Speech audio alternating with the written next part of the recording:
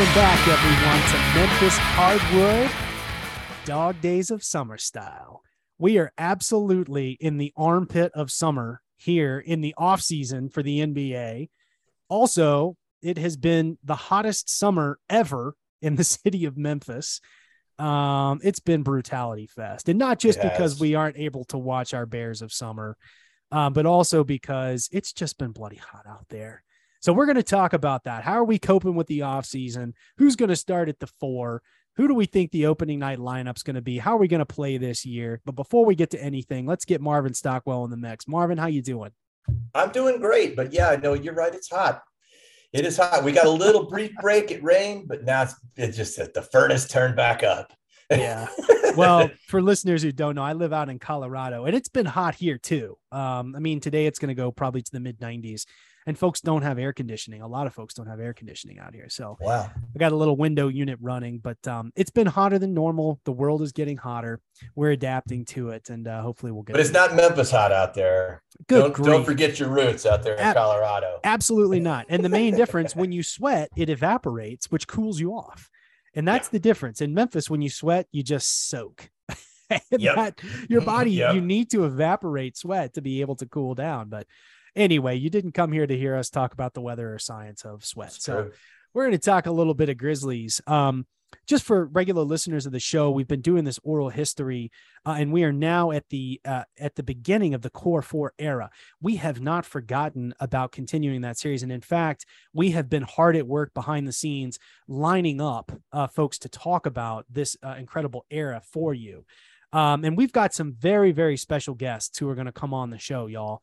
We're going to start off with that 2010-2011 regular season that culminated with the Spurs, the victory against the Spurs in the playoffs in 2011. It was an incredible run, and we again have some incredible commentators who are going to be on the show. We are going to save any more announcements about that until we can get some things locked in and nailed down, which I believe will happen this week. So stay patient, y'all. We've still got about 6 weeks before training camp opens. So within that time period, we will have the Grizzlies oral history completed. So stay tuned for that. But Marv, even though we've been doing all this work, getting ready for the oral history, we're also in the dog days of the offseason. Yeah. There's not a lot of basketball going on. I saw some crazy weird game. It was like, I don't even know. I was at a bar and it was, it looked like older guys, and it was like the Fire versus the Fury or something. I was like, what even is this league? Like, that's where we are right now. There's baseball games going on. I think the WNBA is still rolling. I have not yet made that pivot to be engaged with the WNBA. Maybe I can do that in subsequent years. But Marv, we've had to figure out some different things to do with our time.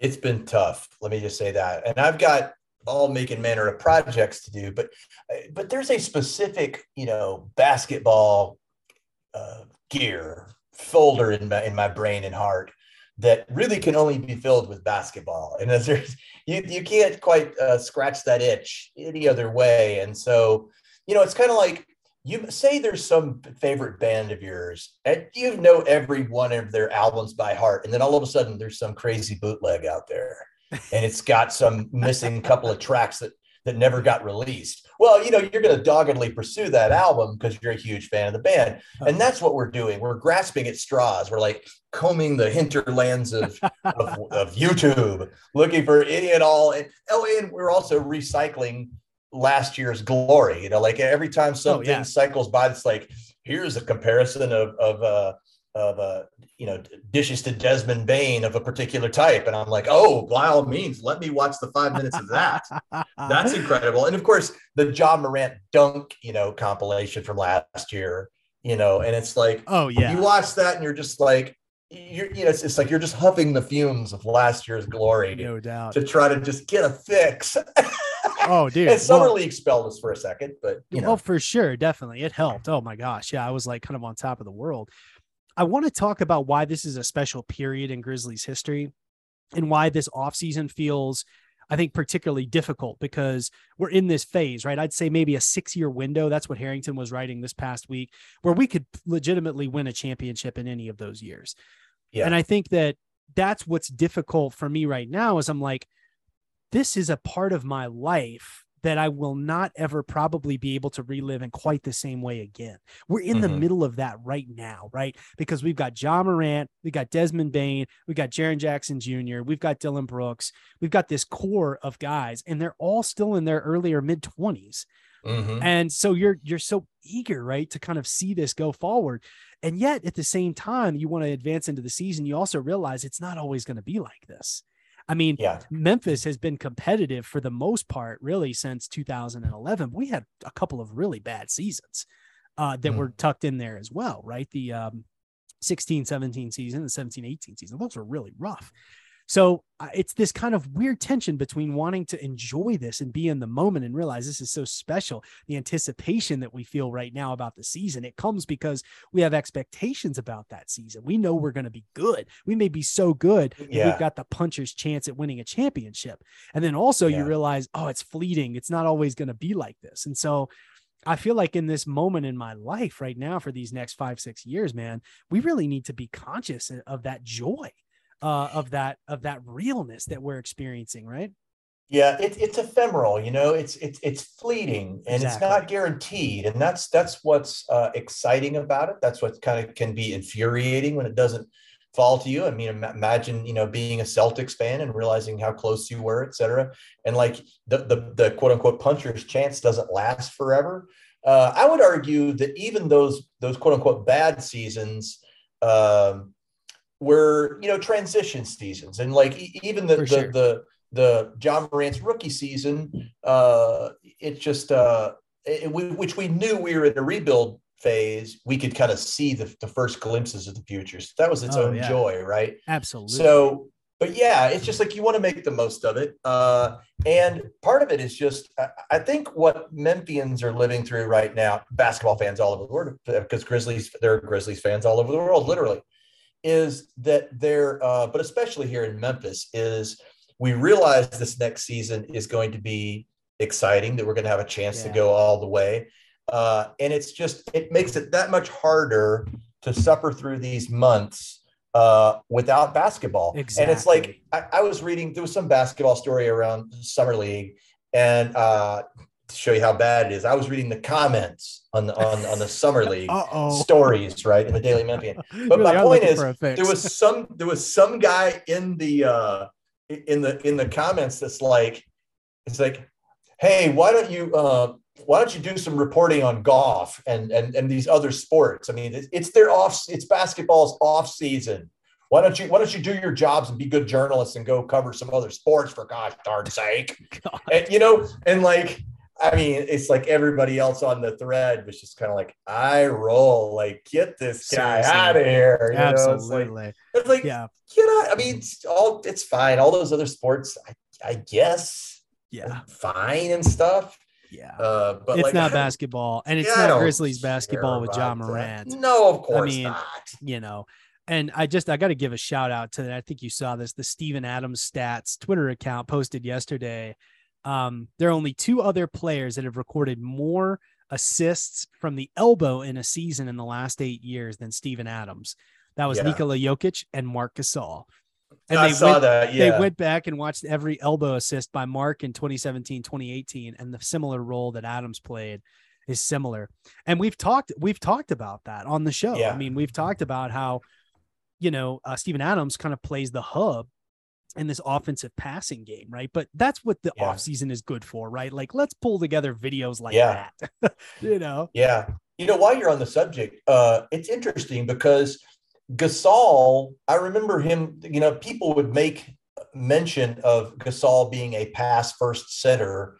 And it seemed like a novel idea, like, oh, something just got invented here, or maybe not invented, but it's like, it was a fairly newish thing. And now, like, just a few years later, I mean, I would argue that Steven Adams is still doing a unique set of things in a way that no one else is doing in the NBA. 100%. But it's not unheard of, right? Now it's being like, oh, I see the system they're employing there. Well, he is good at these things. And I just figure that's just another indication of how the game has changed. Absolutely.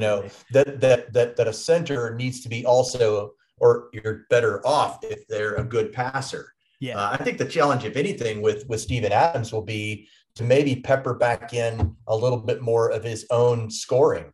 Well, there've been some rumors that they're having him shoot 3-point shots, et cetera. Oh, I saw it. Add that to his bag of tricks. Yeah. I saw it. I mean, I saw it on Instagram or Twitter, one of those.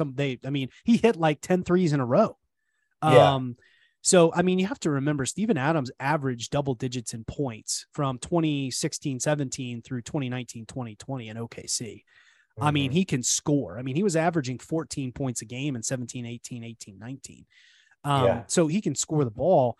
But remember, trading Jonas Valanciunas, what was part of the rationale for that? It was opening up more shot opportunities for other guys on the offense. And Desmond Bane absolutely benefited from that right away. So, and Dylan Brooks, right? I mean, so I think he is continuing to play a unique role as a big man who can facilitate and pass the ball. If you remember back in the day when Marc Gasol was doing that for the Grizzlies, we often looked at Joakim Noah, former Grizzly great, right? Who would play a similar role. And there was this question about, well, who's the best passing big man in the league? Is it Marc Gasol or Joakim Noah? And now you have a phenom in Nikola Jokic who does everything. So let's be clear. He's not just good at passing, but he is very good at passing. Yeah. Right? But he does a bunch of different things. But no, I agree with you. I mean, what's interesting when you look at Steve-O's record, his scoring has gone down, but his rebounds have gone up and his assists have gone up. That's been the difference for him, right, as a player now. So he averaged 7 points for the Grizzlies last year, but he averaged 10 rebounds and 3.4 assists. That's an excellent stat line. Yeah. But the bigger point that we're talking about is the ways in which people occupy themselves in the offseason. There's also a really great tweet from Grizz Stats, Jaren Jackson Jr.'s top 20 blocks from the playoffs. He had more blocks in the playoffs, I think, than any other player. Maybe at the end, Robert Williams passed him from Boston. But at any rate, go check that out too, because we got to relive those glory days. Yeah, just the fact that he would have 20 blocks, that he would have played in enough games to amass 20 blocks at all. A lot of teams would love to have that as an opportunity. Oh my gosh, they said his 20 best blocks of the playoffs. Yeah, exactly. Kind of ridiculous, isn't it? It is ridiculous. It's an embarrassment of basketball riches from a fan perspective. Yeah, and really, I mean, just on Jaren real fast. I mean, there was Fast Big Breakfast was, these guys were tweeting out earlier that he had scored in terms of his 3-point percentage. He had like the worst 3-point percentage of like 86 players who took like 6 or more threes over the past like season and a half. But he only played 11 games, right, in one of those seasons, and he was really struggling, and he really struggled to start the year as well. And I just think y'all, I understand putting that, whatever, put that stuff out there. Fine, it's interesting stats. I would not trade Jaren Jackson Jr.'s game for anybody else in the league that I can think of, right, from his position. Yeah. He's still getting better. Chris Harrington talked about in his columns this week that when his offense catches up with his defense, he's going to be unstoppable. And I mean, golly, his defense, coming into the league, right, he kind of profiled as a good defensive player who could potentially be elite, but boy, he could shoot the ball. And his defense has quickly matured to an NBA level. The fouling rates came down. We talked about a lot of this. Yeah. And he's scoring better inside the paint. He's doing better with those back downs using his size. He's figuring out what he can really do with that amazing body that he has. And dude, the 3-point stroke, he's been good, as Harrington pointed out, at Michigan State. He was good in his first 3 seasons with the Grizzlies. And it just sort of took a step back last year. Yeah. So, but I wouldn't trade Jaren for any of that. Again, we're all digging into various things. We're coping with the off season. We're trying to figure out, what we can do to kind of get through this time. So that we can get back to Grizzlies basketball.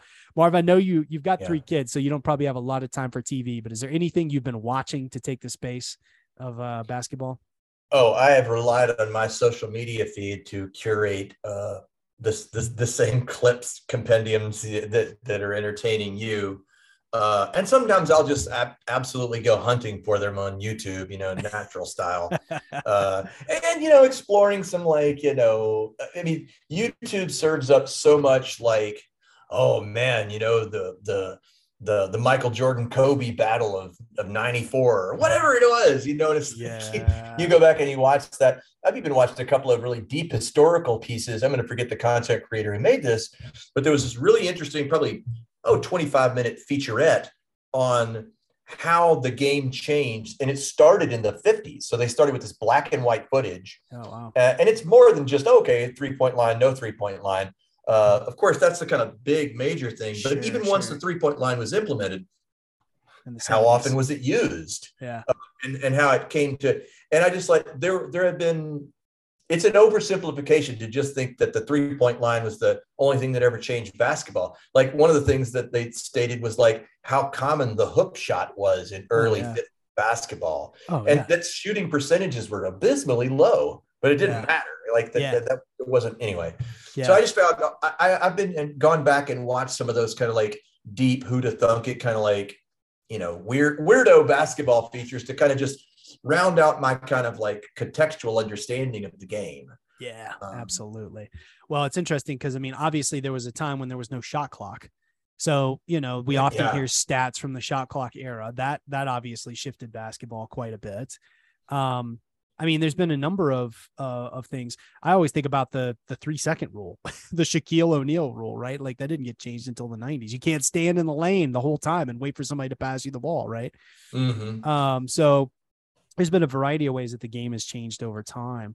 But I have to acknowledge before we move on, sort of thinking about, you know, history of the game, you know, Bill Russell died this week. 88 years old, 13 seasons with the Boston Celtics, won championships with 11 of them. He won his last two, I believe in 68 and 69 as a player coach. So he was coaching the team and he was playing as their best player. That's crazy.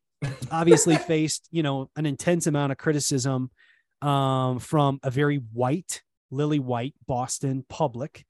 The show Winning Time, if y'all haven't seen this on HBO, is fantastic. Totally recommend this. Looking at Jerry Buss and Jerry West, you know, and the Showtime Lakers, Magic Johnson, Kareem. And they play Boston, right, for the championship in Magic's first year. And so you get to see a little bit of that hostility that they manufacture and toss around in Boston. But, you know, for folks who don't know, I'm trained as a historian of the civil rights movement. And so I've been reading a lot of takes this week about Bill Russell and race and civil rights and all these kind of things that are going on, you know, with, and it's interesting because I don't know that people who write well about basketball write all that well about race. And I mean, why would they? Right. But there was a really good piece I want to recommend from a University of Memphis professor, actually, Aram Goudsouzian, on The Conversation. And he talked about Bill Russell's legacy. And I'll probably post it in the show notes for this podcast, because he talks a little bit more specifically about the role that Bill Russell played. He started in the league in the mid 50s and he wrapped up at the end of the 1970s, or excuse me, the end of the 1960s. That's basically the modern civil rights movement. You know, the Montgomery bus boycott and Brown v. Board, that's 54, 55. And then Dr. King's assassination in Memphis is 68. So basically Bill Russell's playing in the NBA during the peak moments of the civil rights era. So Aram really helps us to understand what was so important about him and why he was such an important figure, and the racism that he faced in Boston. So, I mean, we have to pour one out for Bill Russell. I mean, he was obviously an incredible player. No one has matched that 11 championships, Marv, but also a civil rights icon and someone who stood up and spoke out, right, despite playing in a town that was openly hostile to him. And there's plenty of reporting about all the shit that he faced. So thank you, Bill Russell, for your contributions to the game and making it possible for us to be talking about this today. Absolutely. Marv, one more thing before we talk about how we're coping with the offseason and all the things we're reading. I've been watching a show I want to recommend to listeners. It's called Pennyworth, and it's about Alfred Pennyworth, who is the butler for Batman. So if you all have watched the Batman movies, right? Alfred, who's always there, like hanging out around Batman. It's about his backstory. So there's 2 seasons, and it's all based in England, and it is so entertaining. It is so good. It really is shot in a way like a comic book. So like the humor, the way that the cinematography is laid out, it makes you feel like you're watching a comic book, and it is so entertaining. We actually were inspired, my wife and I, to go watch the Batman, which we didn't see when it came out. I know it's been out for a minute. And it's such a contrast. The Batman is like so serious and so dark, and Pennyworth is it's bright. It's funny. There are laugh out loud moments in every episode, Marv. So just wanted to recommend that to readers. It's on HBO Max. Yeah, cool. It's a good show. All right, let's talk a little Grizzlies here before we get out of here. Obviously not a lot of news going on, but Chris Harrington did a great mailbag over the past 2 days, talking about questions from listeners. And one of the big questions that came up, I actually put this out here and he responded to it, is who's going to start at the 4? As we know, Jaren Jackson Jr. has a broken bone in his foot, had it repaired surgically about a month ago, appears to be on the mend and doing well. But Marv, he's not going to be ready to go on opening night, and he may miss as many as 20 games. So who starts at the 4? Who are you thinking as we get going into this season? Could start at the 4. Obviously, we got Brandon Clark, Santi Aldama, maybe even Jake LaRavia, with Dylan Brooks switching down, quote, to the 4, right? Like, remember he guarded Karl Anthony Towns in the Wolves series, so he can guard bigger guys. Like, what are you thinking, Marv?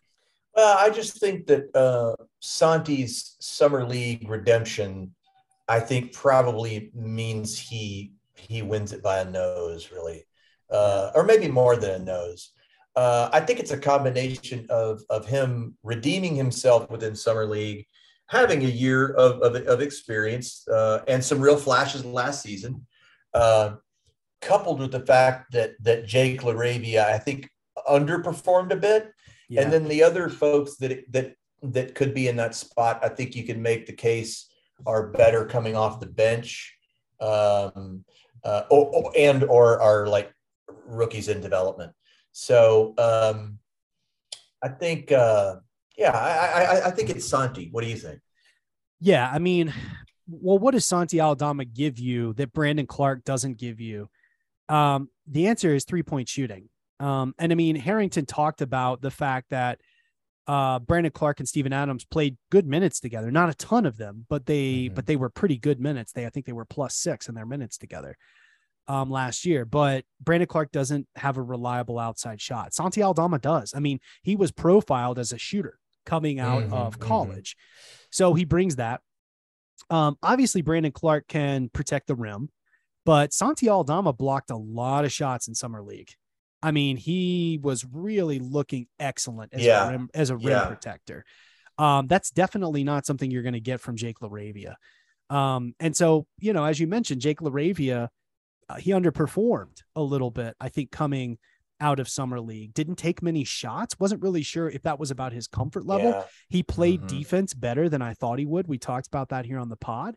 But I agree with you. I think that this is Santi Aldama's role to lose going into training camp. Now, if some of these other guys pop, you know, you've got obviously David Roddy could probably play a little bit at the 4. Well, you know, sure.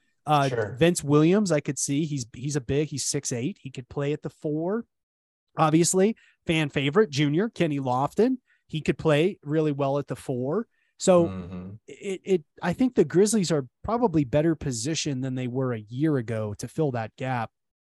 And this is one of the things that Harrington talked about was Kyle Anderson, even though he played best at the 4 for the Grizzlies, they slotted him in a lot at the 3. And I think going into this year, the Grizzlies are probably better positioned to fill that role with some different players rather than just relying on Kyle to fill that role. Because Kyle's shot, as Harrington pointed out, really, it looked like he was having more shoulder soreness again last year. So yeah, I agree with you. I think Santi's probably it's his role to lose. Yeah. And we just got more pieces that we need to figure out, and we can take our time. I think, you know, I think Santi's should be where we start, but that doesn't mean that, I mean, like, summer league is its own thing, and it's also a fairly small sample size. Yeah. So we don't know that once we get into the rhythm of the season that Jake LaRavia is not going to find his rhythm, right? So all sorts of things can happen. Whereas, that's right. You know, like the people who've been on the roster, we have a bigger representative like sample size to look at. So we've got Santi's summer league redemption plus all the moments where he really shined. And sure, last season, in his rookie season, we saw him both shine and then have his games where he wasn't so effective. That's okay. He's inconsistent. He's growing in consistency. It's totally okay. 100%. I mean, yeah. and I could see a role for Jake LaRavia coming off the bench, hitting threes. I mean, he's not going to have to guard guys, right, that are going to be quite as difficult, doing that. And so, yeah, I mean, I think Jake LaRavia will still have a role, potentially coming off the bench. But it's hard to know based on his summer league performance, Marv, because it just there wasn't a lot there to evaluate. Yeah, and you know what? This is the other thing that makes the summer so insufferable and tantalizing, is that we can have the thoughts, but we have to wait for the evidence to prove whether we're right or wrong. Whereas in the heat of the season, we'd be like, God, what can we expect tonight? And then by the time we're doing the next podcast, like, well, that didn't pan out, or who would have expected that? It's like the storylines it's just, we're constantly adjusting them. Now we're so desperate for basketball content. We're imagining what it might be hypothetically. Yeah. 100%, because that's where we are in the season. But speculation. So I think we agree. Santi Aldama's in the pole position here for the 4. Yeah, I think so. Jake LaRavia could potentially be a good 4 coming off the bench. Yeah. But hey, don't sleep on David Roddy and Kenny Lofton Jr. I mean, boy, he looked good. I mean, his decision making, his quickness on defense, those are things Harrington pointed out he'll have to work on. But hey, it's a lot easier to hide when you're coming off the bench. So he's also only 19 years old. So right. And Harrington also pointed out that he does have flaws in his game, but of course he does. He's 19. He was an undrafted player. Do I think we drafted a diamond in the rough? I think we did. Time will tell. Yeah. I think there's more than enough. There's a lot that's great to work with, but that's the part. It is going to take work. Yeah. So no, he's not going to be Zebo in season 1. No, he's got a lot of work to do, but it's promising. Man. Yeah, it's exciting. We're thinking back to the podcast where we talked about Zebo potentially mentoring him. That could be amazing. I'd love to see it. Yeah. So I think it's fair to say opening night starting lineup: Ja Morant, Desmond Bane, Dylan Brooks, Santi Aldama, Aquaman. Does that seem right to you? That seems right. Yes, absolutely. Sorry for the yawn. Yes. And then rotation players: Tyus Jones, Zaire Williams, John Conchar, Brandon Clark, Xavier Tillman. Sounds like a pretty dynamite lineup. Yeah. I mean, we'll have to see, what Tillman can do. And then obviously when you bring Jaren back, you tighten up that a little bit. I think Tillman might be the odd player out. I could see Xavier Tillman, getting rotated out. He's also like best friends with Jaren. So hard to know exactly what's going to happen. Last thing, Mark, before we get out of here, let's talk a little bit about the playing style. I thought Harrington made a great point in his column talking about with DeAnthony Melton and Kyle Anderson gone, both of them contributed a ton to the transition game. So do you think the Grizzlies are going to play differently next year, Marv? And if so, how's that going to play out? Do you think that they made calculations based on improving their half-court offense, for example, by pulling out DeAnthony Melton and Kyle Anderson? I mean, those guys were not necessarily dynamic players in the half-court. So what are you thinking? I feel like in the both, well, first of all, the likelihood that those players had to go had a lot to do with, their free agency status.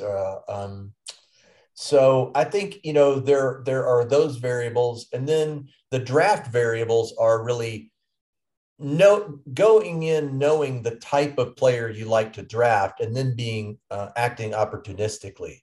So I think that the time now with it was especially summer league. Summer league is where they really get a first glimpse of what they got, right? Yeah. And the season will just be more of that fine tuning, and I think it'll become increasingly clear how well we did in the draft and how big a leap certain players made for their time, quote, in the dark. Yeah. In the offseason, how many of them got into the gym reliably? How big of an improvements did they make with just, how much, who knows what their conditioning is, but you all know that they had goals over the summer. Oh yeah. So, I'm not so much. Yes. Our style of play probably will change a bit. Do I think it will change at the DNA level our desire to run? No.